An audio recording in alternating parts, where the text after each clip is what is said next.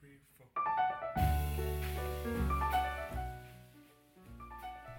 Frederic Tuten grew up in the Bronx. At 15, he dropped out of high school with aspirations to become a painter and live in Paris.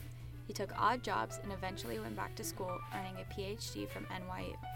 He traveled through Latin and South America, studied mural painting at the University of Mexico, and wrote about Brazilian cinema novo. He taught at the University of Paris, acted in a short film by Alain Resnais, co-wrote the film Possession, and conducted summer writing workshops with Paul Bowles in Tangier. The recipient of many awards for his writing, Tuten's short stories, art and film criticisms have appeared in Artforum, the New York Times, Vogue, Granta, and other publications. He has written about artists including John Baldessari, Eric Fiskel, Pierre Huyghe, David Saleh, and Roy Lichtenstein. His books include The Adventures of Mao on the Long March, Tintin in the New World, The Green Hour, Van Gogh's Bad Café, Self-Portraits, Fictions, and most recently, his memoir, My Young Life.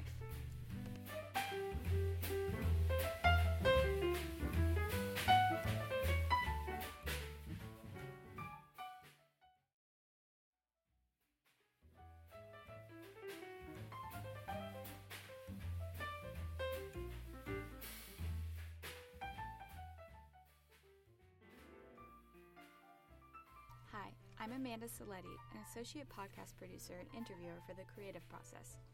I'm senior at the University of South Carolina, and I study visual communications. In Mia's interview, one of the main points was Frederic expressing his feelings about his desire to tell his story now, as it has been a lingering thought of his for a while. He touches on love, the importance of friendships and family, and his culture and background. Frederic said he learned worldliness and kindness from his family, and he felt moved by French paintings and literature, which he still keeps close to his heart. His love for Europe influenced him so greatly that he actually moved to France as a teen, and that sounds like something from a film to me. I felt kind of nostalgic when he spoke of this because I reflected on my time studying in Florence, Italy. I really miss the city and all of its beautiful architecture, the amazing food, museums, and fashion. I made great friendships there that I wouldn't have if I didn't take the leap to study there. I didn't know anyone and I was all alone, so sometimes you have to take the first step, you know? Like one day I was sitting in class and our professor hadn't arrived yet. I was kind of eavesdropping on people's conversations and I heard these two girls speaking French behind me, so immediately, without having the thought of sounding creepy or invasive, I was like, Je parle français aussi, or in English, I speak French too. And I mean, if I didn't find the will to say that, I wouldn't have made these two special friendships with whom I still keep in touch with. And now that I'm looking back, I'm just super glad I stuck with French class through college. Like how Frederic said, no one learns language anymore. No one in the US is really forced to practice another language or another country's culture. And even so, my French friends and my Italian friends were fluent in 3 or 4 languages. Meanwhile, sometimes English is tough for us, you know? I feel so lucky to have traveled in Europe and experience and appreciate other cultures. There was something truly refreshing about Europe. Everyone wasn't so wrapped up in pop culture and social media and things like that, like we completely are in the US. So, Frederic's values of language and culture really stuck with me. I really admired Frederic's curiosity about how we can make art that is exciting. His desire to create something unexpected and unusual, to go deeper and to veer from the norm is really inspiring. And just his popular television series, how they draw you in and compel you to binge for hours, art should do the same. That's a large factor for me right now, whether I'm creating projects for school or on personal time. Everyone wants to stand out and to be different or special, and as artists, I feel like we all draw inspiration from each other. All art really is, in my opinion, is different interpretations collected and collaborating and influencing those ideas into your art. It's really like a recycling process, in other words. And personally, right now, I'm upgrading my resume and building my portfolio, so that's what's always in the back of my mind. How can I make something that's truly different? And whether it's in regard to my graphic designs or photography or drawings, the same concept follows each. I think most art students and artists in general feel this way or can largely relate. Let's welcome Frederic Tuten to the creative process.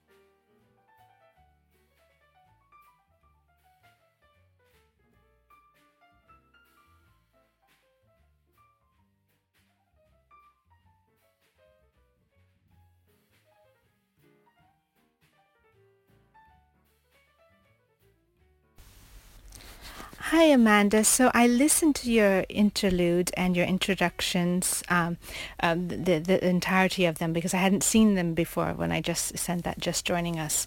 And I found it so moving and perceptive, and you really got to the core of what he was sharing and how you related it to your own experiences and being open to absorbing new experiences and culture and recycling. Art is a process of recycling. I think that this really very well relates to what he was sharing, and also, what art is making, allowing us to see things through new eyes and through our conversations with others. So I just wanted to thank you for that, because for some reason, I hadn't seen that in the folder before I sent the other. And so it's really impressive. So I'm looking forward to hearing it when it's in the body of the interview. I guess you're editing and you're waiting for my Just Joining Us segue, which was so late. So I'm so sorry about that.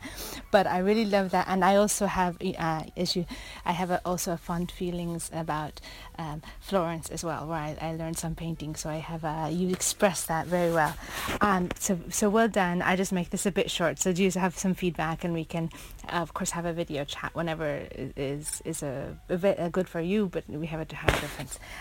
Wishing you a good weekend, and I'm looking forward to hearing the entirety of that podcast. So we'll upload it and share it.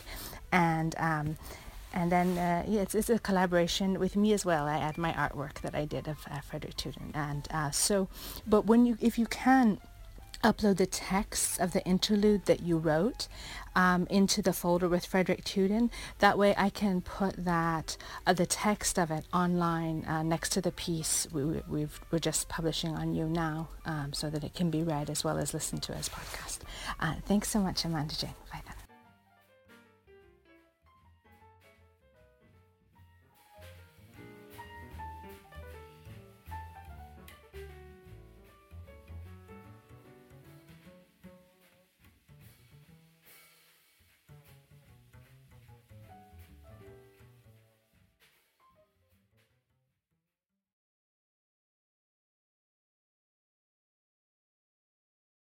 Reading over your body of work, your works like Adventures of Mao and The Long March, Tallien, Tenten in the New World, they've taken in so many political and historical periods, and often shuttle between past and present. It's been very focused outward, although I know it has had autobiographical elements. Why did you choose now to write your memoirs, and what kind of conversations did you have with yourself in order to do it? Well, I think it's time to say what I have to say about my life and what mattered to me in it, and with whom I shared it. And I think people were very surprised, the publishers were very surprised. They thought that I was going to talk about the kind of well-known people in my life, artists and painters and poets, and I didn't. Because the book takes place only between 1946 to 1964. So it's, I hope, part of an art project. I hope I have enough energy and time left to further it and to say more about years and things about afterward. But in the beginning, I thought I have to say some things about my childhood. I usually deplore that. I usually deplore childhood memories as sort of saccharine, and I shun it. I shunned that in my first novel. I didn't want to write an autobiographical novel, which many people do. I thought that was kind of, how do I say it, cheap. So I didn't want to do this for a very long time. But then I thought, not just for myself, people in my life who have vanished and who are noteworthy in life. And I don't mean famous. I mean who gave a great deal to life, who were interesting in life, and maybe have vanished because they were not famous. There's no footnote in history for them. There's no place in history for them. But they were valiant and wonderful people, including my grandmother, my mother, yes, who struggled so hard just to live and to support me as a young boy, and my Italian family was so kind. Only in retrospect do I realize how kind and generous and growing and nurturing they were to me. And I didn't realize when you're a kid you don't really appreciate all that, but now I see it differently. And also people in my life at City College, where I was an undergraduate, which was an experience never to be forgotten experience. It stayed with me so much and so deeply that I wanted to go back and never leave, and I did eventually go back as a professor. So I stayed the rest of my life. I was in my undergraduate years, and then even when I started to go back to graduate school, I was teaching there. So it was immensely important to me, the people I met there, the professors I met there. Again, as I say, not all of them, they weren't Lionel Trilling, they weren't famous people, but they were really extraordinary people, and for the most part, profoundly brilliant, and published writers, published people. I mean, not nobodies, but Hans Kohn, who worked on nationalism, and people in philosophy departments, people in literature departments. They were wonderful, and they grew, and I told stories about them. One, for example, interesting man called Leonard Ehrlich, who at 25 published his first and only novel called God's Angry Man. It was a famous book, success at the time. He was immediately propelled into the literary world, the highest literary world at the moment. People like Carson McCullers were his friend. And he never published another book, ever. He had done one novel, beautiful novel about John Brown, God's Angry Man, about John Brown, the abolitionists, and was a perfectionist.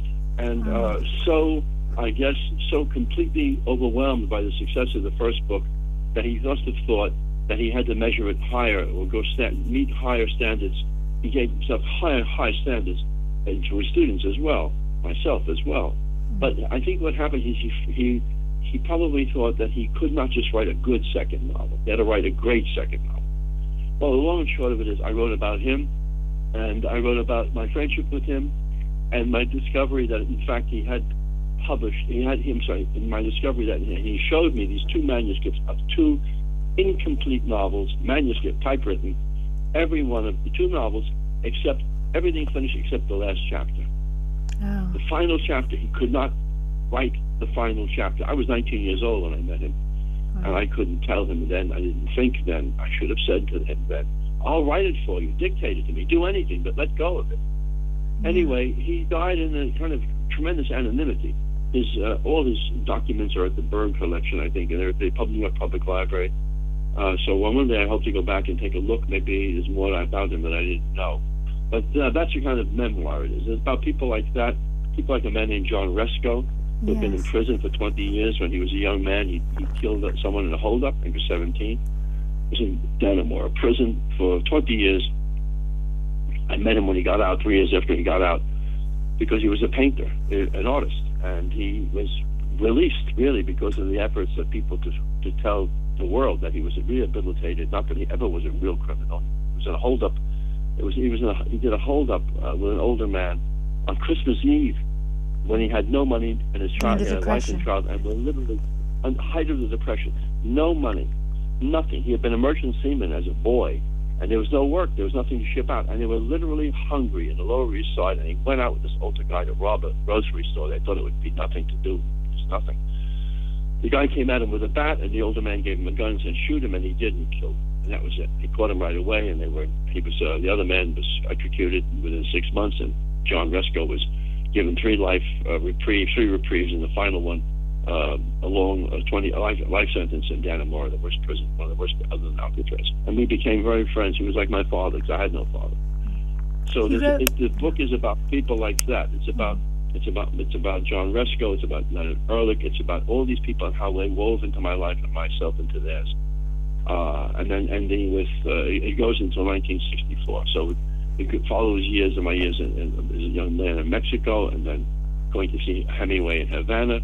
I mean, it's kind of glamorous in a way, but it isn't the glamour I'm too interested in. I was really interested in the kind of, coming. I hate Bildungsroman, I guess, a novel of education of a young man who wants to come into life with, very little means and support, and finds a way for himself. That's what I wanted to do. And I wanted to say also to other people who are like myself, impoverished when I was a child, what things there are to be happy about in life, what beautiful things there are in life, what beautiful books there are to know about, and all that stuff. Yeah. I'm sorry, I'm going on a little bit too long about this. No, it's very interesting, and I wanted to go back to your time, meeting Hemingway. As you say, the more glamorous elements, but from this humble perspective, and your time in Mexico. But if we could go back also and just talk a bit about your grandmother. You're talking about your mother. There's that beautiful story, Self-Portrait with Sicily, which I love, and. Oh, thank you. And I'm curious because I imagine that My Young Life might be in that tone. I don't know, because I know that, the self-portraits fictions was almost the first volume of My Young Life. I don't know, or this series of memoirs. So I do love that. So you talk about the stories you exchanged with your grandmother. I believe it was often in Sicilian. Well, she spoke in Sicilian, and I answered her in English. I mean, that's how we did the world. My broken Sicilian and her broken English was so painful. But no, she told me stories about growing up, and mostly it was dreams that she had. She was very dream oriented. She believed the dreams were the authentic thing. I mean, if someone who had died came to her in a dream, she would say, "Oh, cousin so-and-so came to me in the dream last night." I said, "Really, grandmother?" She said, "Yes. And she told me that everyone is happy there, and I should be happy because I'll be seeing them soon, and we're all happy together, and I should be happy." She believed that these dreams were like visitations. Very interesting. I guess it's very Sicilian. Maybe it was that generation, too. Oh, told me stories about when she was a child and poverty in Sicily, and of how she met her husband, literally met him under a tree. He was standing under a tree in the hot sun, and they talked. I mean, simple stories, but touching stories, and stories of how she had to come, and her husband eventually had to leave because literally the I don't know if you call it the mafia, but the bandits who were in their region, in their area, came after them because her husband was a carbonati, he was a policeman. And he went after them, and they came after him, and they said, "We'll burn your house down, and we'll kill your children." And they got out. They left and came to America. She was 26 years old when she came here, 26, and he was 48 or 50 almost, and had no money and didn't speak English. I mean, think about coming to America in those terms, with nobody here, no money ahead, humiliation of the language, not speaking it, and Italians weren't treated very well in those days. They were looked down upon very much. So those are the stories. I mean, I tell a little bit of it. In the memoir. All right, because I imagine I know that it seems like you're sort of, I don't mean to say between two worlds, but when I hear you speak, your Bronx accent comes out, but I also imagine you're like genteel. I think of you in the European manner, and I wondered, was some things writing about your family is kind of difficult, or are there things, what you keep out of focus? Well, I don't know if I understand the question, but the thing is this was not, it's interesting to me, and I've thought about this somehow, the difference between where we lived in the Bronx, which was basically a Jewish neighborhood. Almost everyone was Jewish, mostly German Jews, highly skilled professionals, not doctors or lawyers, but they had skills, for example, like making crowns of teeth or grinding eyeglass lenses. And so they had semi-professional skills. They had enough money to get out of Germany just in time.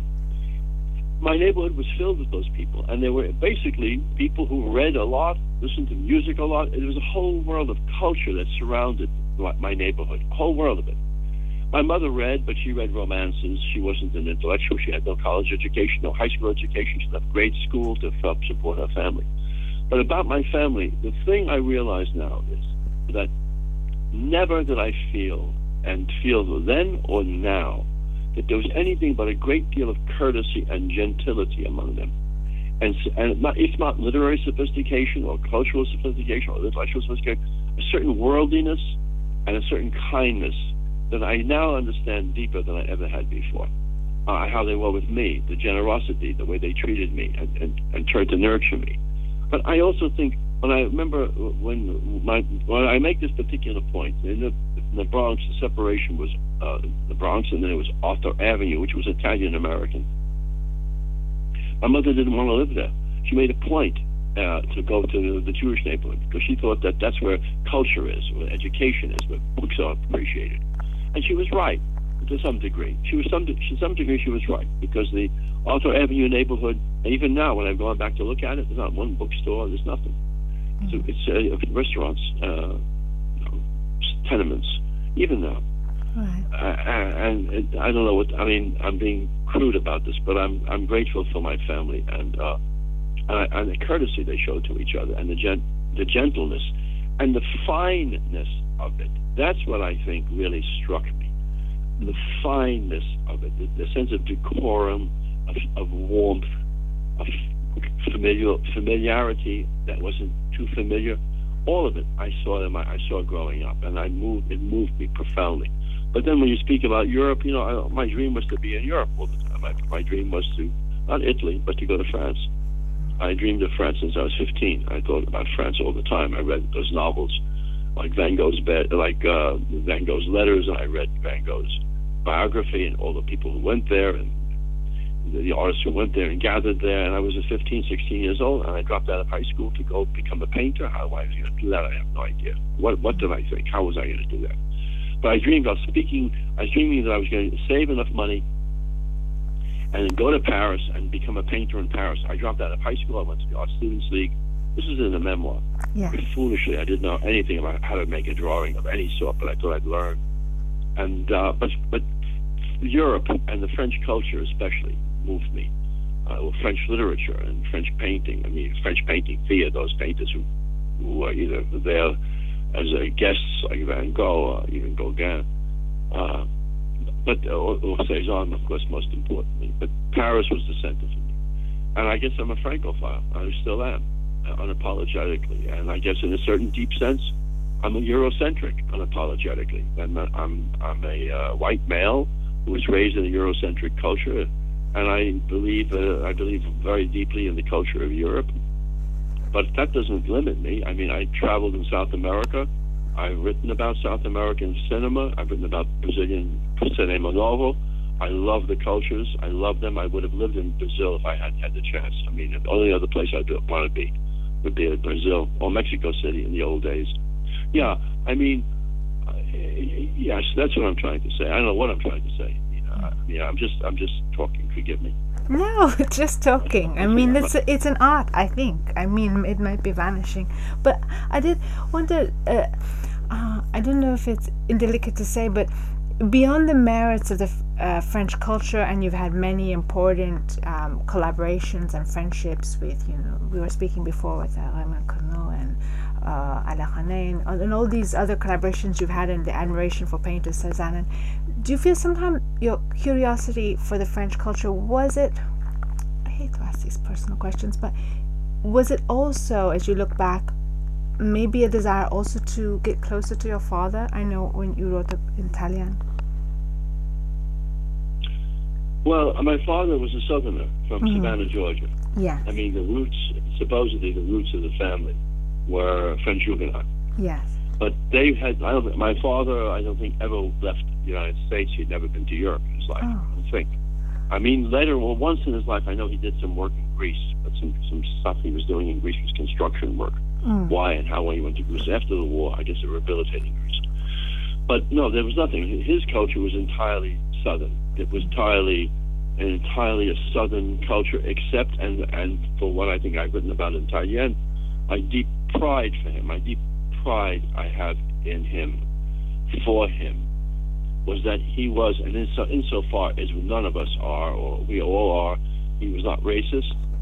He left the South because he hated it. He hated the way the black people were treated, how they were lynched. He hated everything about it. And he came north, eventually came north. And I found out only much later on in life that he wanted to be a writer. I didn't know that, almost until his deathbed. But nothing came of that.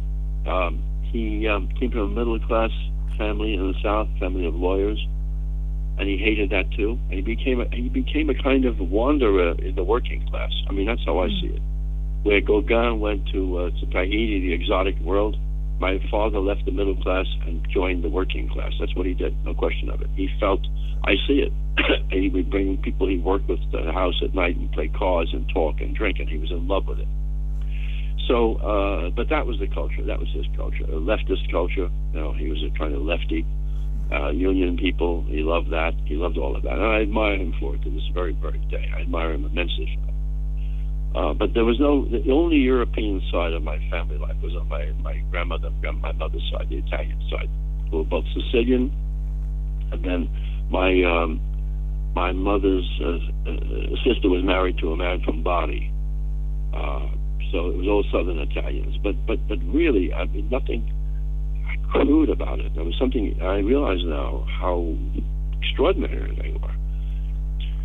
Appreciative of culture, even if they didn't have a resounding, avenue to it. But they understood feeling for it. They loved opera for it. If they could listen to it on the radio or snippets of it, they could be thrilled. That's it. My love for Europe had to do with, I guess, a wish to be different. Mm-hmm. Not to be in the Bronx. And yeah, you've ever felt you were born in the wrong country? Well, I'm not sure I was born in the wrong country. I mean, I'm very happy I was born here. I'm not sure I was born in the wrong country, but it would be because it is wonderful to have more than one culture, as you know. I mean, it's a great thing in life. It's a wonderful thing in life. If you know other languages, it's stupendous because it gives you some access both in reading and in fluidity of places, but also to know that you can have two exciting places to be in, two exciting languages and two exciting cultures and two exciting places to visit. That's what I love mostly. I don't think I was born in the wrong country. I wasn't really born in America. I was born in the Bronx. That's a different planet too. You know what I mean? I was born in New York City, but not even New York City, in the Bronx, which is its own world, its own system of behavior and thought and food. So, that's what I guess I could put it that way. I was born in the right country. I was born in the country of the Bronx. I think it's yes, it's its own country. As I think that it's definitely, as you speak about it and as I experience your writing, I don't know if it's just your grandmother or your mother, but this idea of this kind of dreamlike description of things. It seems you spoke about how she felt dreams as though they were reality, and I see that it comes again and again in your fiction. Thank you. I don't like. Realist fiction is interesting enough if it's done very well. Sometimes it's just not done very well, like most fiction. But I think it's profoundly limiting. I mean, to be concerned about verisimilitude, or to be concerned about the way people naturally speak and try to make dialogue sound like the way people speak, doesn't interest me at all. At all. But we have life for that, so. We have life for that, as someone once said. Yeah, we have life for that, and also, I mean, the world is more mysterious than just the sputtering of a cigarette in a gutter. I mean, it's profoundly mysterious, and I think there has to be a language attuned to it, or a language that tries to reach toward it, and situations that reach toward it, not just faithfully describe like a photograph, if that's even a description, a faithful description of a surface reality where supposedly events occur underneath it that have mystery. It's not my way. I don't believe in that. And I'm very sad to think that most American writing is so limited, so profoundly limited now. It's not interesting to me. I don't think there's much writing anywhere else that I can find, except maybe Latin and South America. Bolaño. Yes. Bolaño. Yeah, Bolaño is, as my friend would say, Bolaño is the joint. He's great. And, it's powerful and wonderful and strong writing. I mean, it comes out of that other world. I don't see it today here in America. I just don't. I don't see it. I see kind of maybe well-made novels. They subscribe to the formulas of MFA writing about the arc and the plot and the character and likable characters. That's dreary and awful. It's dreary. I mean, to make novels where you have likable characters, where you never have Moby Dick, You never have the Crime and Punishment. You never have most of the novels that make or lunatic people like Cervantes has. I mean, it's just dreary, and upsetting to me. I'm sorry that young people don't have haven't really put enough visitation of other literatures and cultures. I'm sorry to say that. Yes, it's But definitely anyway, then people. I mean, yes, the dream world is powerful to me. I mean, not that I don't see myself as a surrealist where the dreams are the center of my writing, but somehow there's an element, the elements in which oddness can occur with credibility. The odd, the unusual, the mysterious, the unexpected, the surprise. Those are the things that interest me in characters and in events. And well, for example, in Van Gogh, where you have a man here in the Lower East Side, where I lived most of my life now, my grown-up life, and a photographer one day sees a woman come across through a wall, and she's coming from the 19th century. I mean, people will say, what kind of stupid thing is that? How can you come across a wall from the 19th century? Well, you can in fiction. If you write it well enough, I hope I have. So those are the things I'm interested in. I guess it's so awfully pretentious for me to say it, but I want to get to the core of things as much as I can, to what I know of it. I want to go to the center of things. I don't want to go around it. I don't want to tell the surface of it. I don't know. I want to go to something that's, deep in our hearts, all of us, deep in our hearts. I'm not religious. I don't believe, I'm an agnostic. And it's odd to say, but I believe somehow in the soul. I don't know where it is in us. I don't know if it's immortal, imperishable, but I feel that, and I feel that I want to go to the soul of literature in some deep way. I want to go to the soul of living. As I'm talking to you, I get embarrassed.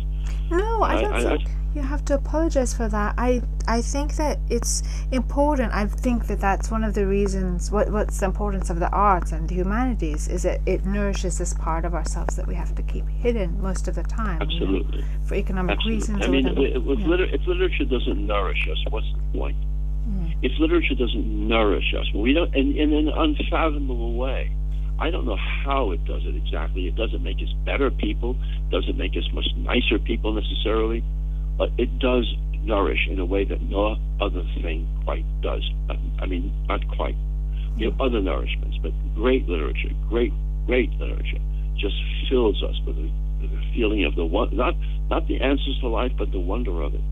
Yes. And that's the joy of it, and that we can create outside of ourselves things that were not us, but they're us.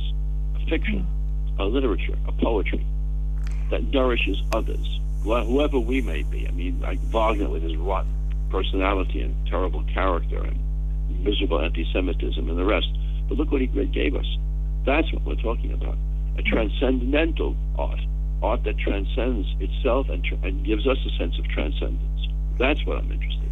I just say that, When you finish go ahead. Sorry, no. When you finish something so extraordinary and you don't even understand maybe what it is, what it means. I mean, a poem by Wallace Stevens, a poem by Emily Dickinson. You may not say, I can explicate this. That isn't the point. It leaves you something with a residue inside of you. And it means an awful lot, because it means that you're alive in the deepest sense, that you may not be just an ordinary way in any other activity, and that poem or that music or that painting. That's what I think it's about. I mean, I want it to be about. You were talking about Van Gogh's Bad Cafe, and I'm just looking at the first lines. It seems to speak to what you're talking about, transcendence. If I'll just read it here, unless you have it there, I'd prefer it in your voice. I have it right here because you asked me about it, so I took it away. I have it. I got it off the shelf. Oh, yeah, I see what this is. Yeah, that one, the opening. You want to say something about it? If you want to read it, that would be good. Oh, I would like that. I would like it. Please forgive my hesitations, but I'll just read it right off. It's the first chapter of Van Gogh's Bad Cafe. It was different then. You could be standing by a burned-out lot, waiting for no one and nothing. Not even for a lonely red bus. You'd be just there, studying the rubble of a building along Avenue C, charred bricks and shrieking plasterboard, a bathtub naked on its side. And through its drain, a lone sunflower, sulfuric yellow and furred like a honeybee screwing upward toward a whirling yellow sun. Standing there at that corner, you could say hello to the wildest strangers as they passed you by. Because down there, we were all loose change, tripping the streets, the coins falling where they may, Liberty dimes and buffalo nickels mixing promiscuously, without a thought, on some blue curb below 10th Street. That's the first two paragraphs. So there's such beautiful poetic descriptions, and as you say, it's really elevated. I mean, you know these areas, and at that time, I think it's gentrified more now, Avenue C. But at that time, it's a very humble experience. But how you're lifting it to something transcendent, as you say. Well, what I hoped was, of course, someone said to me, "How do you dare write about Van Gogh? You're a ridiculous fool. I mean, how could you dare try to match in any regard anything of his paintings?" But I thought, well, one thing I thought was, there's a certain lusciousness in his luscious sunflowers, for example. Sunflowers meant a lot to me in this opening paragraph. But somehow even rubble, even broken down buildings, even a bathtub sitting nowhere that has a sort of gorgeousness to it. And I guess the everyday, if you see in the everyday something more than just the commonplace, that's what I hope. I hope I can do that in writing. I hope I can show that in writing. Did you always I'm sorry, please. No, did you always want to write about Van Gogh because you encountered his letters, or how long did that, was that idea I was in love with him. Mia, I was in love with Van Gogh since I was a boy. And I can tell you exactly. I mean, I saw this film that was very important, and it's it's called Lust for Life. It's after the Irving Stone novel, which I read at 14. I loved. The novel about Van Gogh made into a film. I think Vincent Minnelli directed it, and it was done with Gauguin was played by. Van Gogh was played by Kirk Douglas, and Gauguin was played by a wonderful actor whose name I simply can't remember. And I remember being so smitten by the film and by the scenery of the south of France, the scenery of Auvers-sur-Oise, the flowers, his painting. And I remember how embracing it was for me, how much I wanted to be so much a painter. But I think also it was the intensity of the life that attracted me. The notion that artists really had intense lives. Today that's not so much interesting, I think, to people. I don't think that matters to people too much. I don't think that the drama of the artist is too much of a concern. I think that the drama of the art market is concerned, and the drama of prices and who's where in the art categories of a concern. But the notion that an artist gave himself or herself totally and committed totally to the project of creating art, whatever it meant, whether it took unhappiness or suffering or loss of family or whatever it meant, it was a total activity, and it had a mission. That's what I loved about Vincent. I love him to this moment. He's a secular saint to me. He had a mission. His mission was to bring beauty to the world, to praise God through beauty, to praise God, and the God, imperfections whatever form of life. God is. Yeah. To even just read his writing. When I was a kid, that was so. I'm sorry. No, go ahead. When you were a kid, that was so powerful. When you're a kid, when you're a kid, what an extraordinary role model. To see in that painter, to read his letters to his brother, that how much I don't want to say suffered, but he did. Sometimes I think masochistically, sometimes unnecessarily. We would probably see him now as a lunatic in a deep way. A self-destructive. If he was in therapy, I'd counsel him to be less self-destructive. Of course, we know all that. So he was all that. He was self-destructive. He was ridiculous in many ways. But what he did and what he gave us, what he brought us, is incomparable. Not just him. It isn't only Vincent that did it. There are other great artists who did it. But if you look at that period, look at Gauguin and look at those, Cézanne, even though he was sequestered there in the south of France with a little bit of income to survive, to live decently, all of them represented a commitment to the art. Commitment. And it wasn't to the marketplace. It wasn't to fame at all. It was to the work. And that's, if anything I could ever talk to my students, it's about that. But either you feel that commitment or you don't. You can't be convinced of it. You can't be talked into it. I mean, you can't. You either feel that desire to do something extraordinary and beautiful and wonderful and nourishing to others. Either you have it or you don't. You can have a desire to be famous. You can have a desire to be rich. You can have a desire to be well known. You can have a desire to be adored. You can have a desire to be on television. A desire to be highly priced in the auction market. But so what? Who are you? Yeah. What are you? Nothing. You can just might as well. I say to students, if you really want to make money, that's what your idea is. I mean, go sell drugs. Don't get caught. But that money isn't the object here. If that's what you're thinking, you're not an artist. You're just another hack. That's how I feel. And I feel that way about most writing. Period. Most I see come around me. From anywhere. It's well made. It's done. It has popular appeal. Yeah. So what? So what?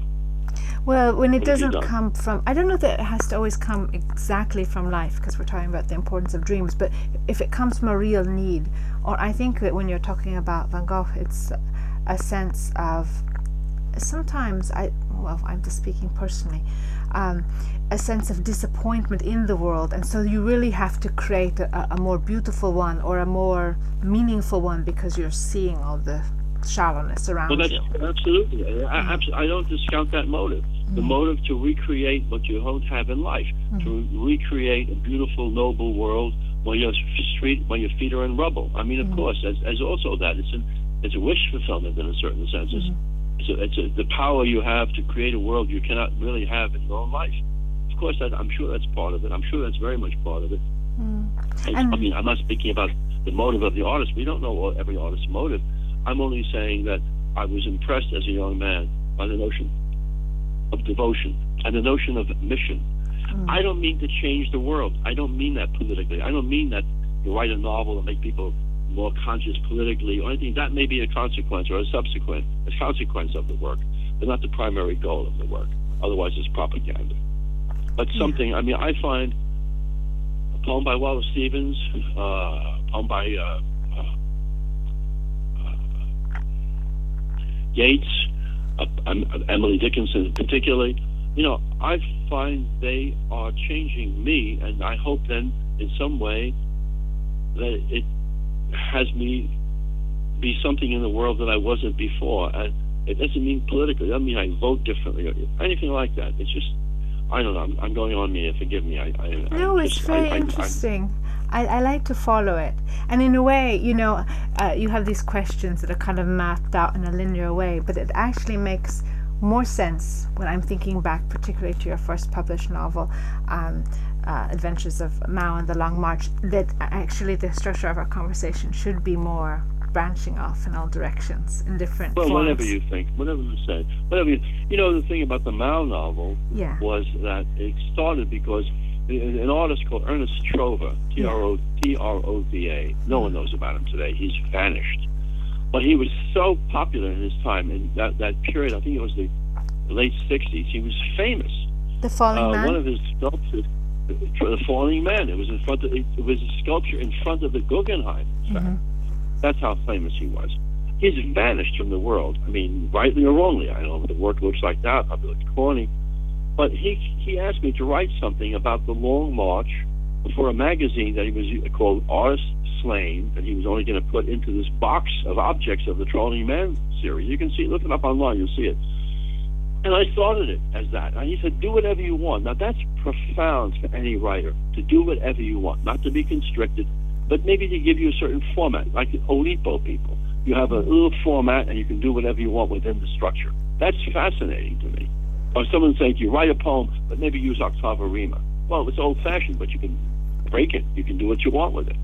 Anyway, that's how it started. And then I just had so much openness and latitude to do it. So that was the sort of very abbreviated version of what became the novel.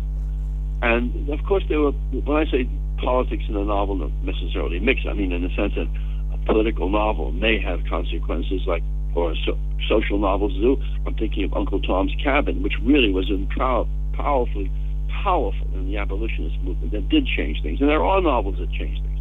2 years before the mast, legislation about flogging of sailors. I mean, there are lots of things like that, you could say. Or the wonderful book about the meat market, the meat packing area in the 20th turn of the century. Upton Sinclair's book that changed people and the way they thought about the meat processing. Those are very particular things. But so there is, of course, social world around you. No one's in a bubble about that.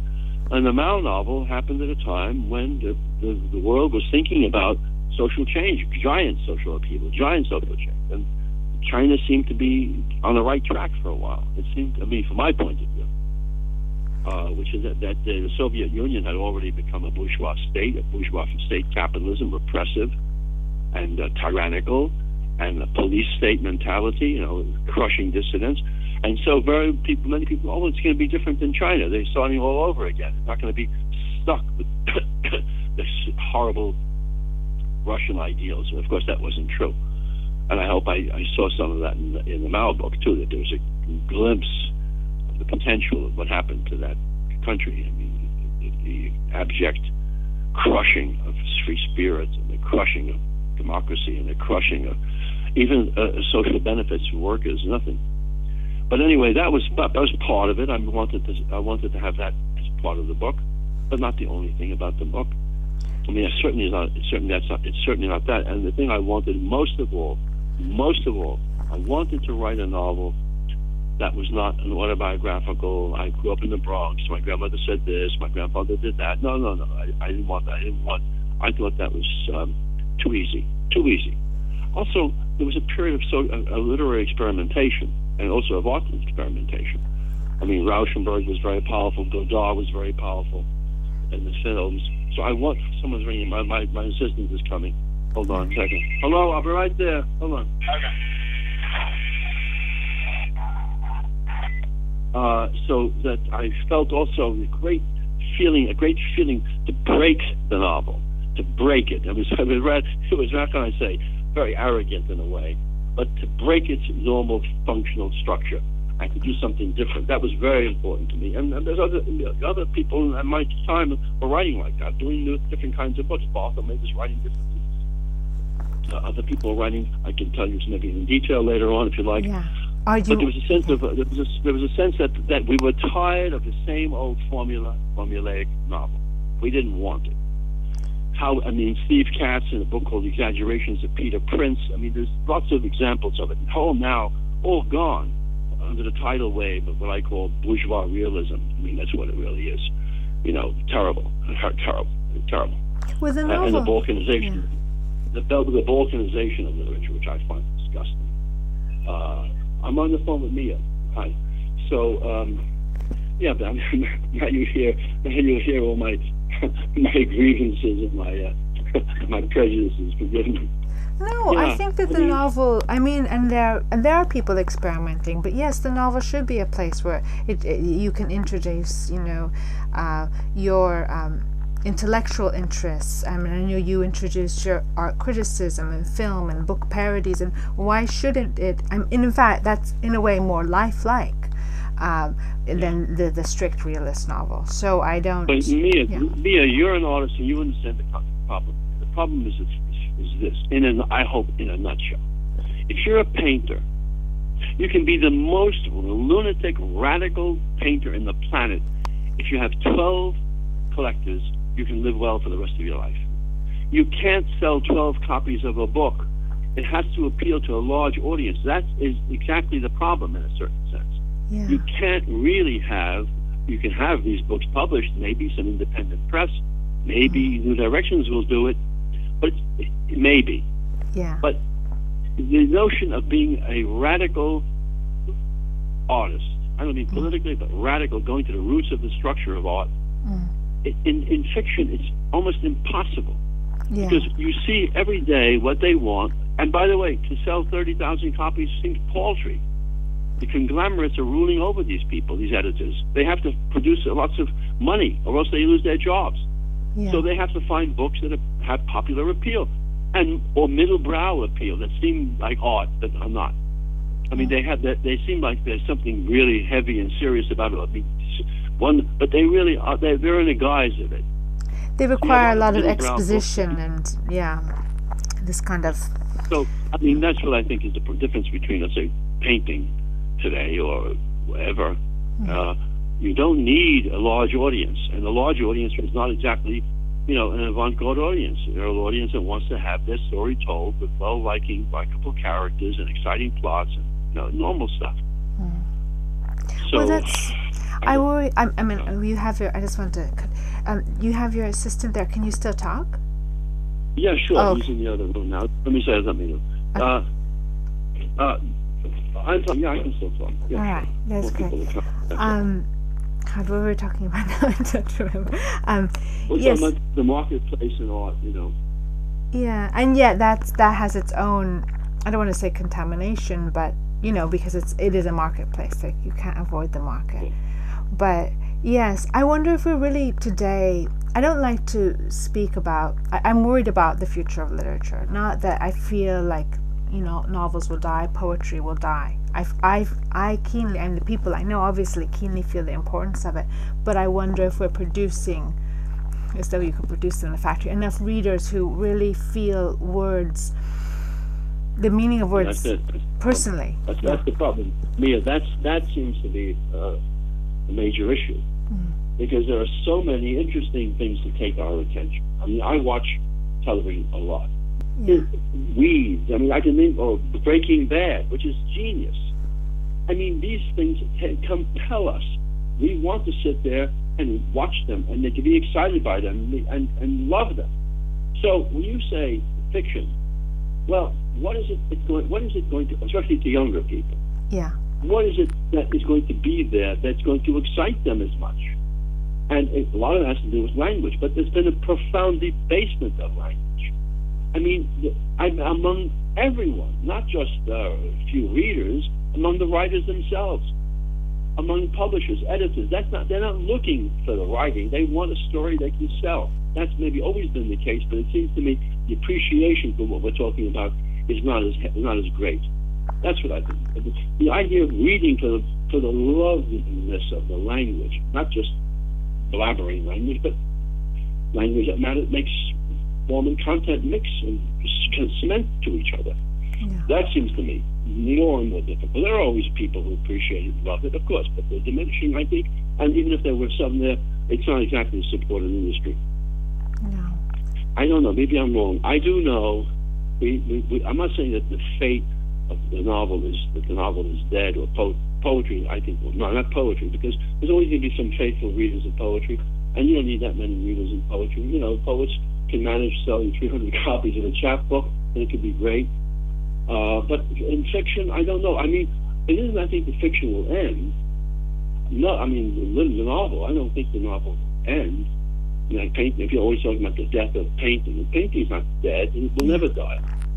I mean, you're in conceptualism. I remember that whole period. You see, painting is finished. Well, it's not finished, and the novel is not finished. It may take different forms, and it may not be as important as it was, let's say, 100 years ago to us, for lots of reasons, including what it means to have other things to drive our attention.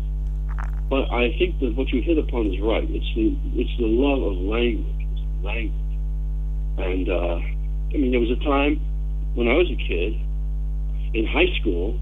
You had to have a second language in high school. In college, undergraduate, to be an English major, you had to know one of the three: Latin, French, German, or French, German, Hispanic, and the Latin or Greek to be an undergraduate. Now, I don't think there's any language requirements. You don't even have the sense of the nourishment of another language to add to your life. So, these are all. I'm going far afield from what you were asking me. I think. I'm sorry. No, it's interesting. Well, they're important issues, and I think we have to fight for the importance of language because it's nuanced thought. It leads. It's not. People are obsessed with using their time efficiently. Sorry. And, I'm just ringing the bell back to these people. Yeah. And just. I'm sorry. Hold on. I just continue if you like. I'm happy to continue. Is it okay? I would like to talk a little bit more about Mao and the different, if you could describe its form.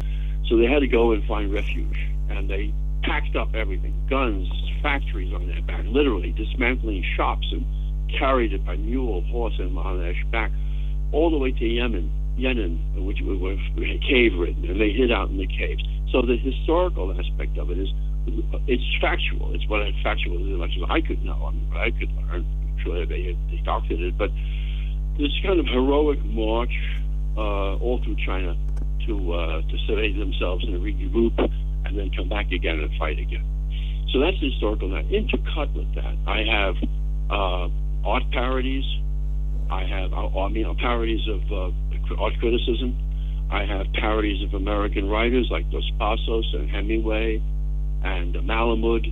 I hoped in that time to do that. I wanted to synthesize their work in some way, arrogantly, and thinking, well, I'll nail them. It's hilarious. I think about it now. I'll sort of nail them. I'll get them. I'll synthesize them, and then I can chew them up and move on. All these crazy ideas. So parodies, and interwoven, they would be like as if you were seeing a close-up. You see the march, and suddenly the camera would come in, and you see a scene. So it'd be Mao in his camp with the soldiers, or Mao by himself, and I think you mentioned this, Mao by himself by a campfire, and he has a tank, and Greta Garbo comes out of the tank and tells him that she's come to meet him because she's met wonderful, interesting men, but he's the most interesting of all, and she wants to be with him.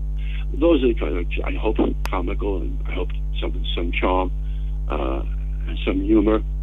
You know, the notion of a revolutionary like Mao having a relationship with Greta Garbo, and thinking how lucky he was because, after all, the others, Stalin and Mussolini and all these other guys, just had third-rate women, and he could find himself with an incredible woman, internationally famous.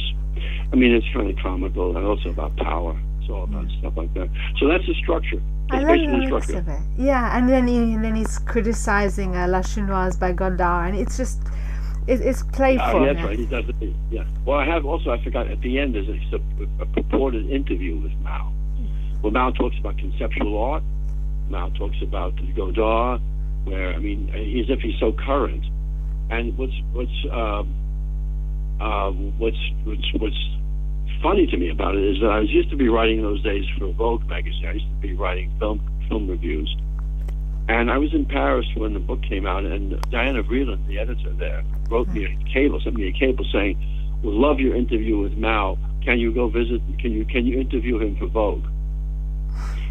So that was very funny. They thought I was going to go over and the aegis of Vogue magazine, and maybe, who knows, maybe they could bring over their models and we can shoot by the Great Wall of China. This is before the Cultural Revolution, even. So that was kind of, they really thought the interview was serious. They thought that Mao was talking about the Chinoise, and he was talking about Godard. Since you're such great friends with Mao. Yeah, he thought I just had to call him up and say, "Hey, listen, Chairman Mao, Vogue wants me to interview you. What are you going to come over?" Well, reality has kind of come that way now, but at that time, I don't think it was possible. That's funny. Yeah, exactly. So, so you were at that time. That's interesting. You were at that time writing film criticism for Vogue and. Well, I was at that time when I did the Mao book. I published the Mao book a month after I got my doctorate in the American literature. So when I was writing the Mao book, I was still in graduate school. I had just finished my doctoral dissertation. I was working on that. So I also had been writing for Vogue. I did film reviews. I had film reviews for Vogue. I was writing for the New York Times. I was a stringer for the art department, art division, if you want to call it. So I covered the Sao Paulo Biennale, I covered the Venice Biennale for the New York Times. I wrote reviews for them. I was doing everything I could, basically, to avoid getting my doctorate. That's what I was doing. I was doing everything in order to avoid the horrible, boring stuff of graduate school.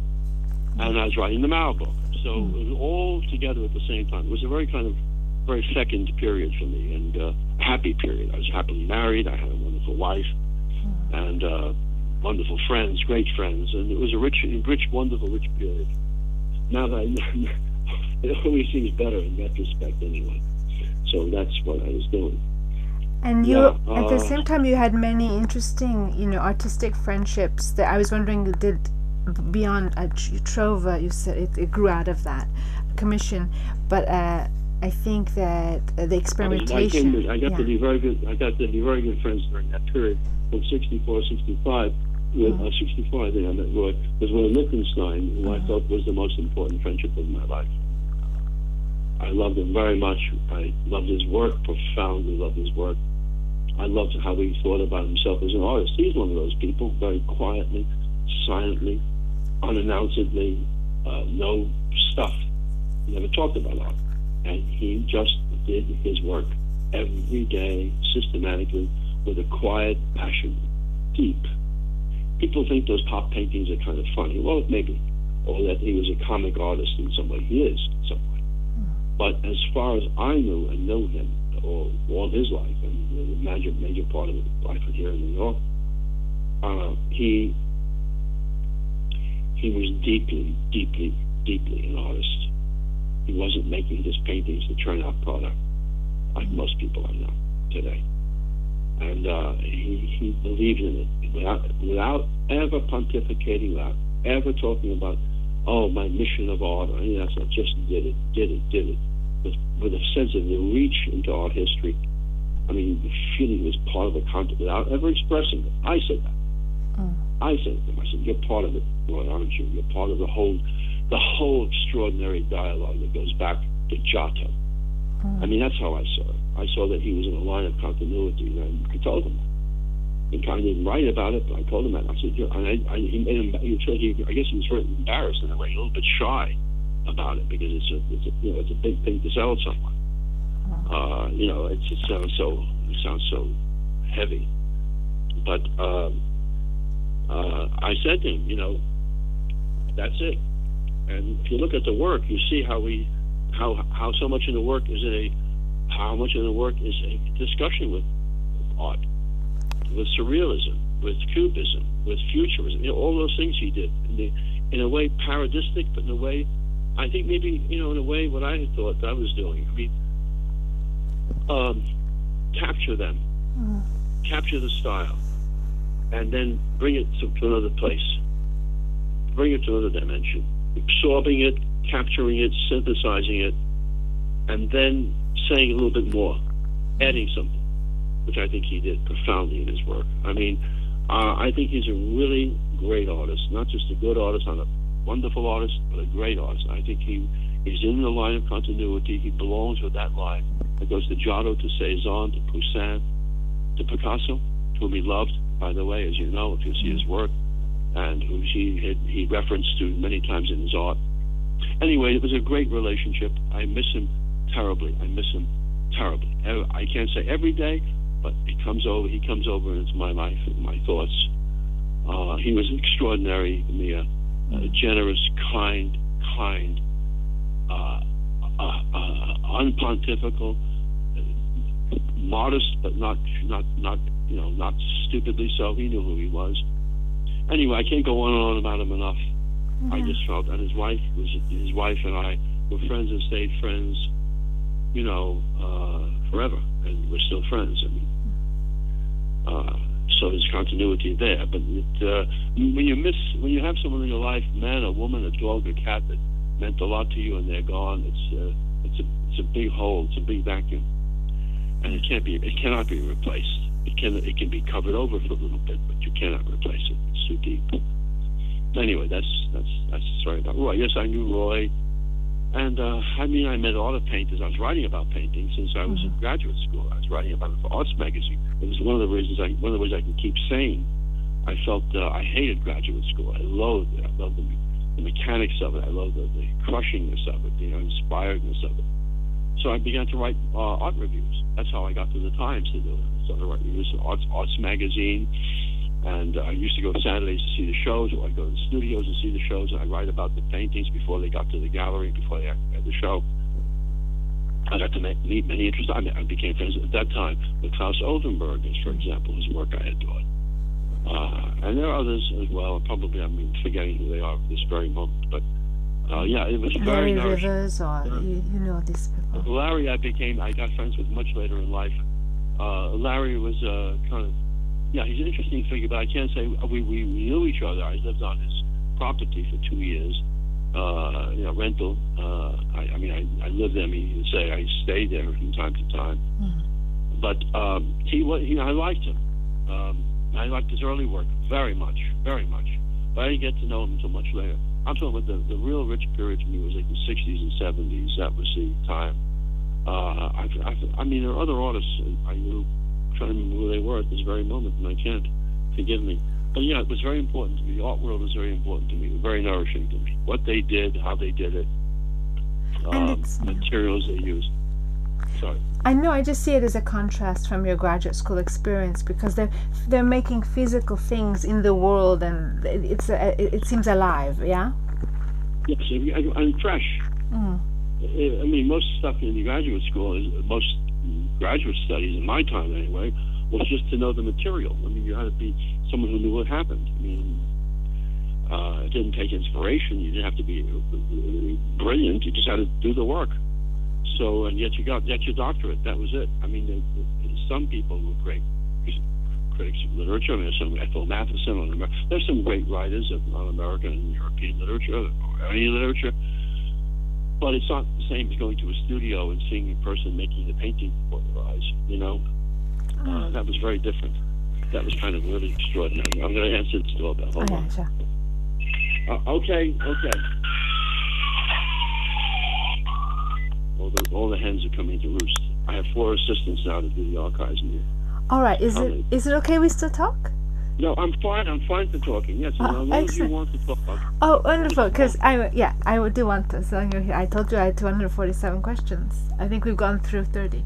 No, I'm joking.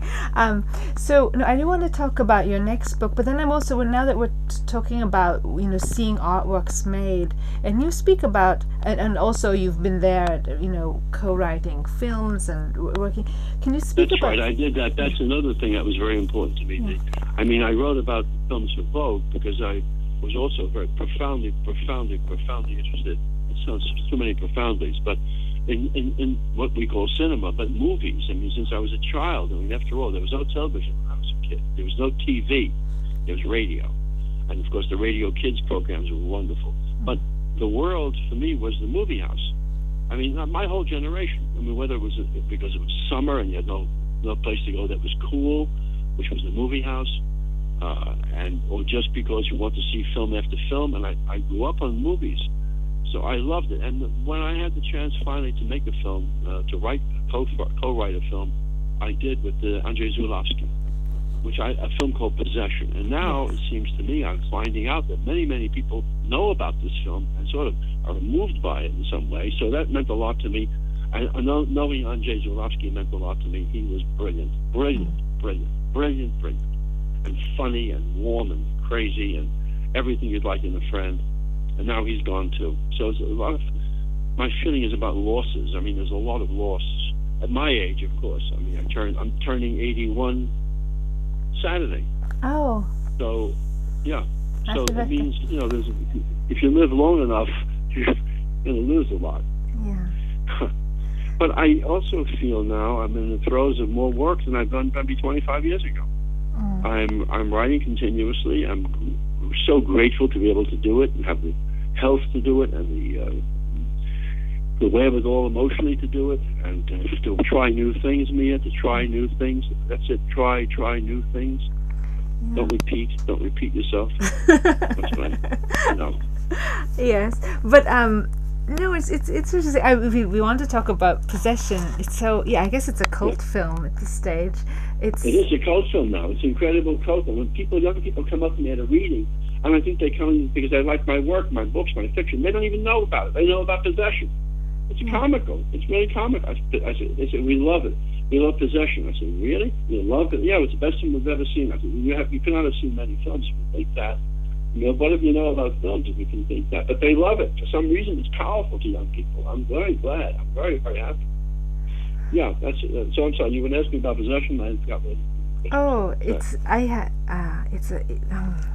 it is unsettling for me. So I try to pick apart which are your lines and which are your ideas. And it's very hard to do that. When I started to write,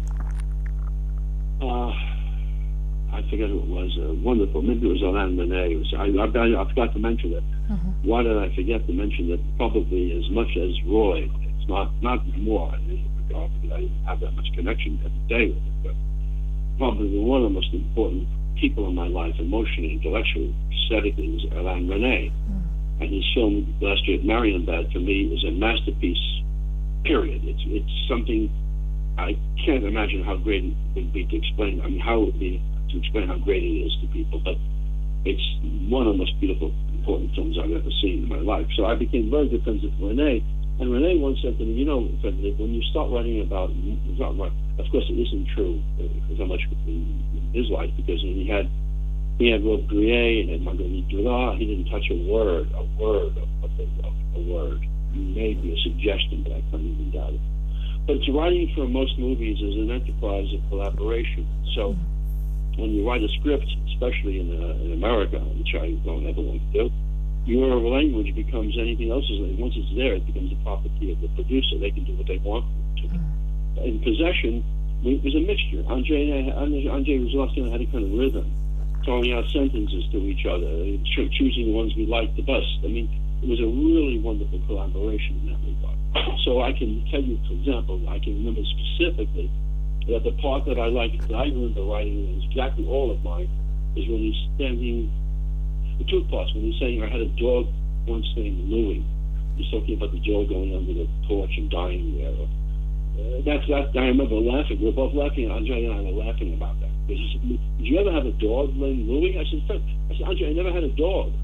What do you mean a dog named Louis? But that was part. That was part of the joy of writing together and having fun together. Yeah, I think sometimes some people say to me they can hear in the language what's close to me. They know my fiction, so they can hear how the sentences run and the rhythms of them. And they say, oh, you wrote that. Yeah, but anyway, it's Andrzej's story. I mean, there's again the joy of having a structure and then filling in the structure like the Malbec. Yes, and many of your fiction. And I'm just wondering, when you're writing, obviously when you're collaborating on a script, you're reading things out loud. But do you read out loud your work? I know you had a marathon reading of Mao. Does the feedback of audiences give you something, or is it part of your revision process? No, the Mao thing was a fait accompli. I mean, it was the novel, and I think 100 people came to read parts of it all day and the night. But that's another matter. No, I mean, I think it's a good idea. This is advice to young writers: write the thing, put it away, a week, 2 weeks, don't look at it anymore, do something else, go back it again, look at it much later with a cold eye, make the cuts, you can see that you didn't see, and if you can, read it aloud, because that way you'll hear the rhythm. You'll hear the sentences, you'll hear the flow of them. It's a good idea to have it around, or have someone read it to you, which I've done. I've had one of my students read the piece to me, and I can close my eyes and I say, no, that's not good, change that, this, this. Yeah, I think it's a good idea to hear them. If you're interested in how sentences flow, and not just have a utilitarian function, I think it's a good idea to read it aloud. I absolutely think so, yes. Because I know, I mean, you wrote in Mao, and I know you're an admirer of Walter Pater, that all art aspires to music. Absolutely. Yeah. Well, all art, as he says, I forgot what the paraphrase is, but all art aspires to the condition of music, which is to say, non-referential and pure, and but that's a hard thing to do in fiction or poetry, because your language changes. I mean, we're not speaking as Chaucer did, so we can't say we're writing perishable sentences and they're going to stay the same 50 years from now, because the words have different meanings. Even the words have different meanings. You know, and I remember in Shakespeare, when Hamlet says to his mother, take thou to abstain from luxurious sheets. Luxurious sheets. Do you think, what does that mean? Expensive? Luxury sheets? No, it means lustful. So refrain from the lustful sheets. So we've had language changes. So nothing is permanent in writing. I mean, you only hope that for the time you have and what you're writing for the moment you have, that something has, how can I put it, decency and Decency meaning that it's not corrupt a priori by the very condition of your writing, that there's something beautiful to it. And I think that reading aloud is a helpful matter in that regard. And at least you hear the sentence rhythms. You maybe hear the words differently too. Yeah, that's what I would say. Yeah. And it may be like the way we first experienced literature as our earliest experience of writing. Yeah, it's hearing stories by the fireplace. Remember? Borsa says, when fictions up, we sat around the fireplace, before there was any writing, and people told stories. And the grip of the story was, as he calls it, the and then. And then what happened? And then what happened? That's the fulcrum of fiction. Yeah, but of course, it was oral. I mean, all the recitations were oral. So a lot of it has to do with our hearing it. And I think that's important. I think it's certainly in poetry it's important. Yeah, I think that's what I like about your writing. It has this, even though it's quite mature, and if we can talk later about Tuten and these your interpretations, it's not, but it also has this wonder, as we were talking about the dream, or these beautiful images, the things that would attract, might not be all understandable to children as they would read your fiction, but it has this fanciful element that you can skip over the boring bits. I just want to go here. I want to swerve here. I want to take a train from Bronx right to Sicily. I don't want to go, I don't want to pass over the borders and all this, the boring bureaucracy. I like that. So I feel it's very in touch with like our initial impulse, what we like. Children are fanciful. They don't know boundaries. They can imagine everything. They can imagine flying. I mean, it doesn't stop them. Yeah, and imagination hasn't been broken yet. Yeah, I mean that's the beauty of literature. Could we talk a little bit about Tenten in the New World? That was in '93. You wrote that. Were you in France then, or? I wrote Tenten in '93. I published it. I think it was '93. I started writing that book. I had a Guggenheim Foundation grant for that book in 1973. I started writing the Tintin book as far back as '73. I published a book in between. Italienne, a brief romance came out before the Tenten. But the Tenten I'd been working on for years, and I think over a 16-year period. So that came out because I was completely smitten by looking at the albums, the Tenten albums. I saw some children reading it, and I didn't know about it. Americans don't know about Tenten. Some British children were reading it, and I saw them. I looked over their shoulder, and I started watching it. And I begged if I could borrow the book, and the parents said yes. And I was completely absorbed, and I was completely absorbed by Tenten for a long time. And I loved him. It's a miracle.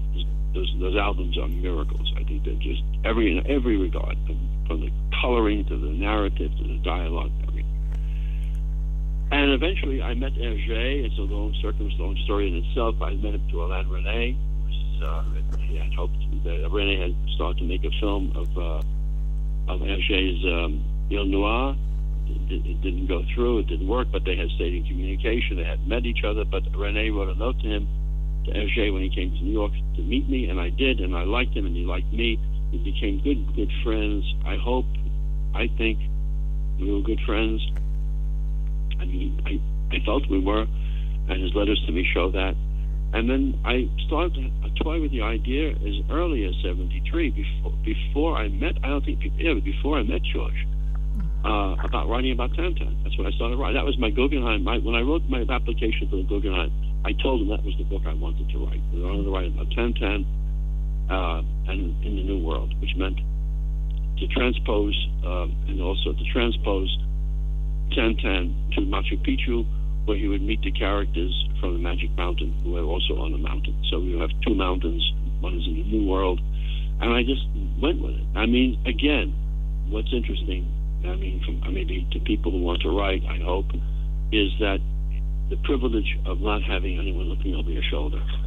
It's terrible because you don't have a contract for the book. You don't have any guarantee anyone will take it. In fact, it was rejected by every single publishing house in New York. That book was rejected by everyone. But the privilege of writing as you wish, as freely as your imagination allows.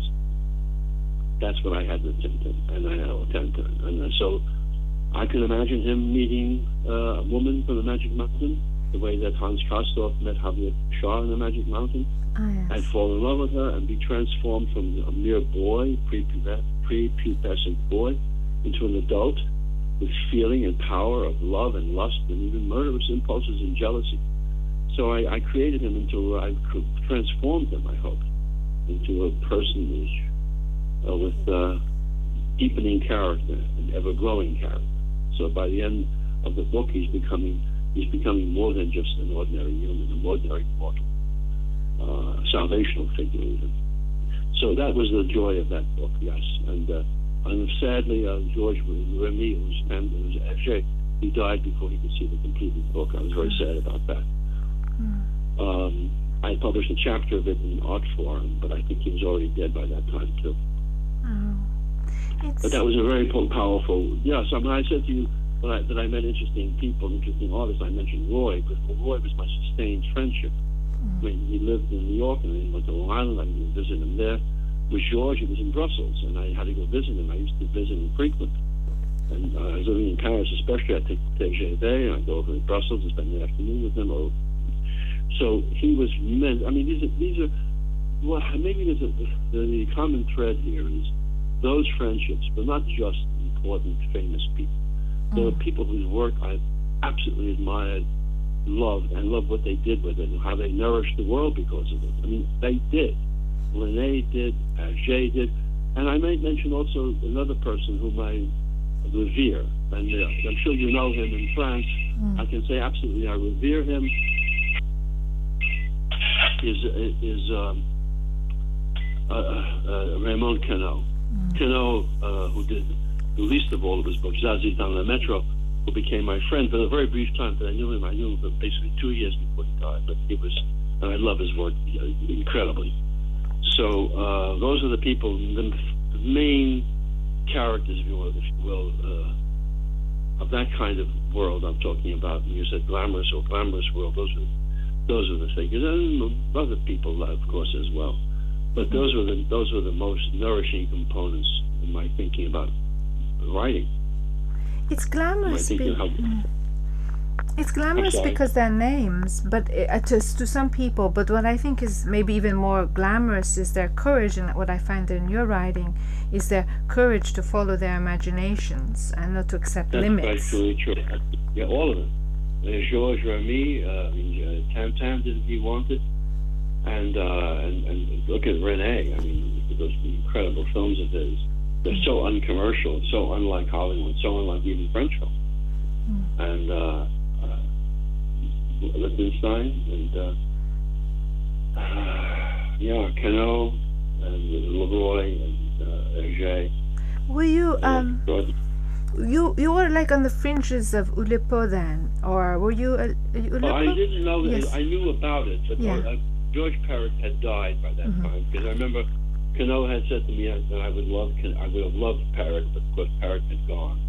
And my relationship to Queneau wasn't, although he did say to me that eventually he would propose me for Oulipo. I was the other second American. Harry Matthews was because it was Raymond Queneau who took the Tenten, it was Raymond Queneau who took for French translation by Gallimard, who took The Adventures of Mao on the Long March. He loved the book. So he could see in it the Oulipo components. There's a structure, known structure, like the historical march of Mao, and then you do with it, you infiltrate it with other elements and transform it. So he loved the book. He was my champion at Gallimard, that's true. Oulipo, but I didn't really know Oulipo at the time I was there. It was far from my idea, but I knew about it. It wasn't part. I knew Harry Matthews much later too. I knew Matthews. Yeah. Eric had died. I think I don't know. Yes, go ahead. Yes. Oh no, I don't. I don't actually know that much about Oulipo. I know that sometimes it's limiting in its structure, so I wonder, would that be? It's like very free, but yeah. Yeah, the thing about Oulipo is simple. It's if I know everything. Queneau had been a surrealist, and he was influenced by surrealism. He wrote a novel making fun of surrealism, called Odile, making fun of Breton. But he had been in the world of surrealism, and he challenged its premises. I mean, surrealism is basically the unconscious and the flow of association, of free association of thought. And he thought that's really very limiting in literature. In fact, what more can it contribute? So you can replicate a dream, or you can go in hypnagogic states and write associationally, automatic writing. There's a limit to that. He thought, and that's why Oulipo was completely the diametric opposite of surrealism. No, not the individualistic flow of consciousness or unconsciousness. No, a structure, a given structure, like a game. Let's write a letter let's write a novel without the letter E. Frederic did in I forget which book it is, which first novel it was. But so that you have a structure. So you come to it with already seeming constraint. But within that constraint, you can do everything you want. What you have already is a given format from which you can deviate, change, modify, and wonderful things can happen to it. In one of Queneau's novels, I think it's pre-Oulipo, but he had mathematical formulations for the chapters and how they'd be running in the novel La Chaîne d'Homme, for example.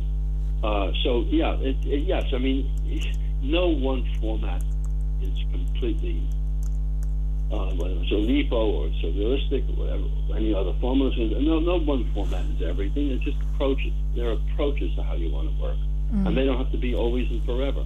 You can do a bit of this and you can do a bit of that. You can, and the whole point is to do what the thing is that's most important to you at the moment in your work, and what it nourishes you, what gives you a nourishment to do the work. That's what I would say. I think it's fascinating. I think it's fascinating. There's some people's works that I can't imagine. Like I imagine for you, because if you don't mind me intuiting, I think that you have been. Can I call you? You have been a little of a ladies' man sometime in your life. Can I say that? Well, I hope so. If I wasn't, what point is there to live? So you have people like Anne Garetta who wrote Sphinx. Wait, I want to qualify that. All right. I mean, there could be a sense of that which is pejorative, which means that basically, I'm just chasing. But that's not what I'm talking about. Yeah. I mean, I'm thinking about the love of women. Yes. I'm not apologetic. How could you be? If you're a man, don't you love women? If you're a man and love men, you love men. Whatever it is, you love them, period. Yeah, it's important to have them. So what? Really, I think so you don't love women, you don't love men? Then what are you? What are you, a vegetable?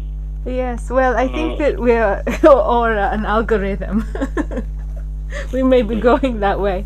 But I was just talking about the Oulipo because I know there have been such experiments like Anne Garetta wrote Sphinx, and like a novel with like no genders or everything is a question mark, and I can imagine. Wait, what novel? I want to know about that. Would you send me? Would you tell me about that? Yes, I'll send it to you. I mean, I don't know. I find it difficult. I find it an interesting puzzle. I mean, particularly to write in French that way. It's very difficult to write things without genders. Yeah, but even in life, just to write things without gender, or to be so mysterious that you're not sure what the gender of your protagonist is, and that's possible with an initial, but more so in the Romance languages. Yeah, so this to me that's sort of like a straitjacket nightmare. I couldn't imagine it, though I understand it's a feat of linguistic acrobatics. Yeah. If you ask me, if you say to me, I'm looking back at the novels, is there a common thread among other things? They're all love stories. Yes, they are. The Green Hour is a love story.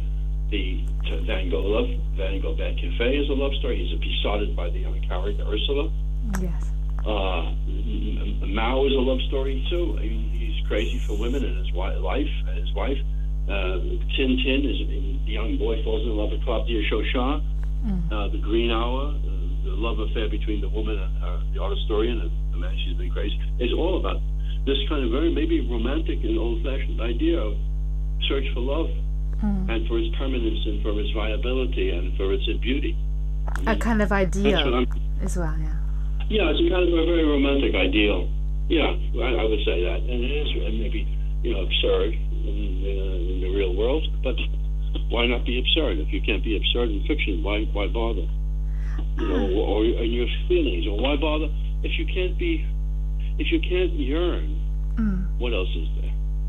So it's a yearning. I mean, for love. It's a yearning for Van Gogh's love for Ursula. It's a yearning. That's why I wrote that novel. I wrote it because I imagined why. I was trying to imagine why he committed suicide. I thought, with his personality, with my personality, the only reason is love. You know, love. The disappointment, the end of love, is suicidal. Encourages it. So that's what I did with him. But yeah, I'm glad you raised that question, because it's not just as if I'm making an abstract book. I mean, they're love stories. They really are. And the stories, the short stories, and self-portrait, the very beginning. Louis and Marie. That's the whole love story. Yeah, the one with Marie. It's always Marie. I don't know where I got that. But that's what. Is there a real Marie? You were married to Simona? I was married to a Simona. Yes. But not to a Marie. I don't know who Marie. I think, you know what it is? It's an echo of, for me, it's an echo of the wasteland. This is Marie, yes. Marie. Yeah, I don't know why, but I love the name, Marie. Somehow it sounds very romantic to me, the name. Yeah, so, I mean, I don't like to speak as though, you know, every novel or every story was a mystery, but, you know, and there's a real person it's modeled on, but there are some models. Well, there are models. Sure, there are models. I mean, Van Gogh and Van Gogh's Bad Cafe. I mean, I've said it before. I think there was someone I was very in love with, and she was very much like Ursula. She was a photographer, and very self-destructive, and very beautiful, and very brilliant. Yeah, so that's true. And I think there have been models for women, if not one particular, amalgams of women who have meant a lot to me, and whom I admire and love and have been passionate about. Of course, they're all there. They're in the books. They're in the stories. Yeah. Are there things? Yeah. Sorry. No. I interrupted you, but are there things you can only say in fiction? Yes, exactly. That's why it's a fiction. Maybe it's an obvious thing, but. You know, of course. I mean, you know, poetry. I mean, it'd be interesting if we could be as expressive in daily life as we are in our novels or our poems. I think the Russians come closest to that in the 19th century. Yeah. Like in The Idiot, Dostoevsky's Idiot, where characters immediately address each other and say, "Natasha Filipovna, I see your soul. It is so dark." I mean, you don't say that too much in life. But in Russia, I know some people who speak that way, but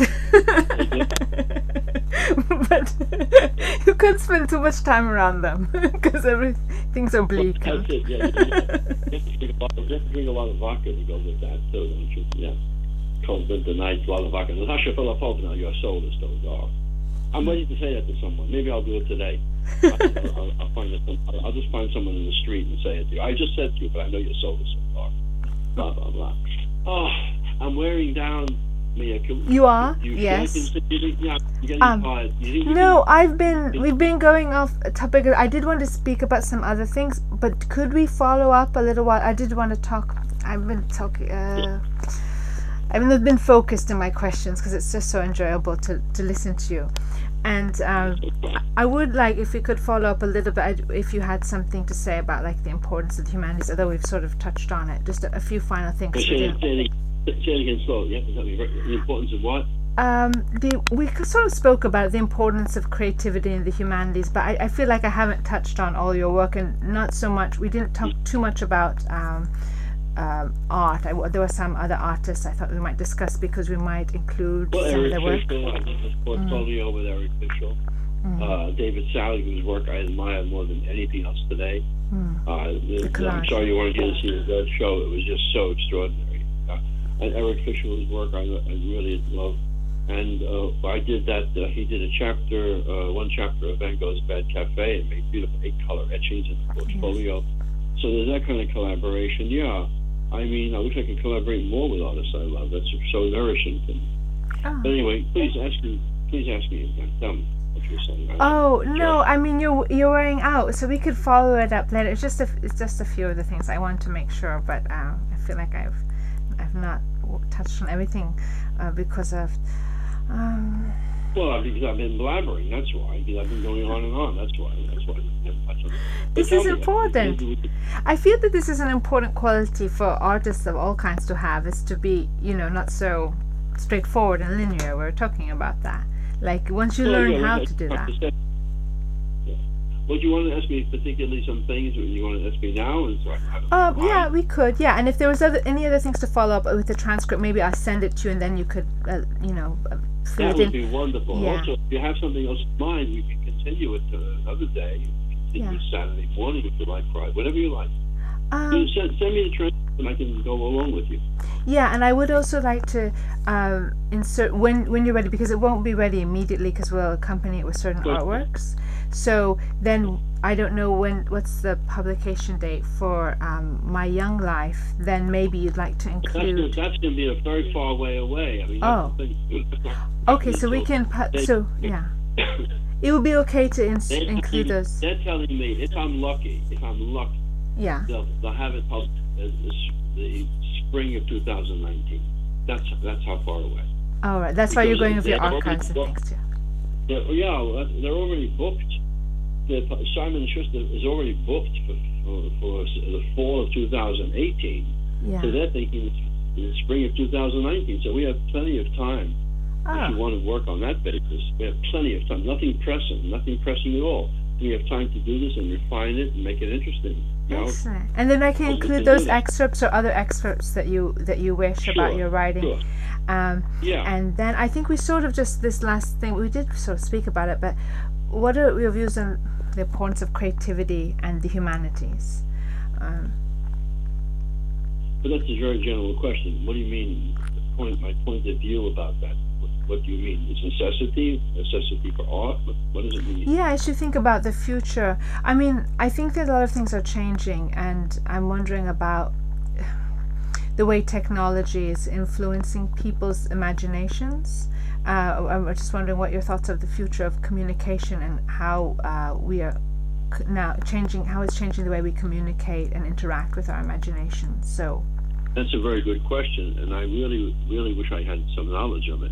All I know is that when I walk in the street, I see people walking in the street texting each other, or on the phone with each other, or sitting in restaurants and texting, groups of people sitting together and texting. I mean, I think to myself, what planet am I in? I'm living in the 19th century, not even in the 20th century. I never could imagine people were sitting. I mean, you must have seen it.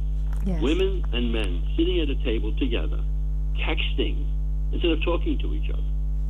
I can't imagine. Or people in the street on the phone all the time, or they're texting, literally almost walking into text. What is there to say in a text? What is there? I don't understand it. What you're going to talk about the novel you read, or just the boyfriend you met? I mean, I don't get it. I simply don't get it. But so I don't know what that means in terms of writing, in terms of the future of literature. I mean, if people are just interested in that all the time, I mean, television seems like an old-fashioned thing. Who knows what's going to happen? Who knows? Let's just hope we survive. I mean, things seem so dire right now. Yeah. I'd like to believe that the art and literature and music that matters will matter. If it doesn't matter to a vast amount of people, it'll matter to people to whom it matters, who need it, who can't live without it, who cannot live without beautiful music or painting or literature or poetry. They can't live without it. They'd be starved. No, that's what I don't know. I don't know if people are starving without it right now. I just don't know. I don't know if young people who are texting each other 24 hours a day are starving or not. I just simply don't know what they think about it. I teach young students who want to write, so I know what they're thinking about, but they're a minority. They're a very minority of a minority. Or painting, it's still going on. People are doing it, but in spite of everyone telling you that painting had died 25 years ago, 50 years ago, when it was immaterial, it didn't matter anymore. Of course it matters. And it's always going to be fresh and new in some ways in some person's hands. Anyway, I'm sorry, yes. Nina, I'm really... No, I know, fading. No, thank you. That's a very beautiful, important observation, and I think that as long as we have people who are committed, like you, people committed to literature and the arts and other mediums and communicating that to others, it won't vanish. It's always been a few people anyway. Really. Yes. It's always been a few people that got it, carried on. Okay. So, Lena, please be in touch. Let me know if you need anything else. You want to send me whatever you want to do. I'm available. I've been negligent, and forgive me. I've been overwhelmed. No, I understand completely. What I will do then, because part of it is that I then do, even though we've not met in person, I then do a portrait. I look at video, and we'll be meeting I love anyway. That. I'd be so thrilled. So then that's I'd be posted. It's shared, published in the different participating magazines with that, and then with the photos or the artworks that you would like to accompany me. You've mentioned all right. Liechtenstein. I'll find out some. Let me know which one. Yeah, the Tintin. I know which one. There's Tintin. Roy made a cover of a book jacket, Tintin in the World. I have one of the drawings for the frontispiece of the. Oh, that's a beautiful. I'd love to show you that. Sure, share what you like, and then we'll credit it if it's as part of a collection or whatever. And also, I think, I mean, there's some really dashing photographs of I don't want to say dashing, but very handsome photographs of yourself, wonderful, whatever you like to share and include artworks. Then we can include that. That's great. You let me know when you want and need all that stuff. Yeah. Sort of gather it. Okay, right? Thank you very much for your time. Please don't forget me. Be in touch and keep the faith, okay, Mia? I will. Okay. Okay? All right. Okay. Bye then. Merci, Mia. Je t'embrasse très fort. Okay. Bye. Bye, Mia. Okay. Peace.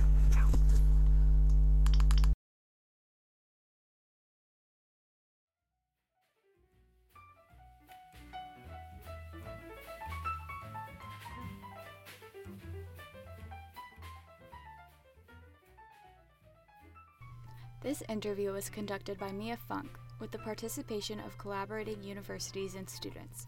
Associate Interviews producer on this podcast was Amanda Saletti. Assignment editor is Sorella Lark. Wintertime was composed by Nicholas Anadolus and performed by the Athenian Trio. Has this interview sparked your creative process? If so, you can submit your creative works to submissions@creativeprocess.info for an opportunity to be included in the production elements of our exhibition Traveling to Leading Universities, or published on our website, www.creativeprocess.info.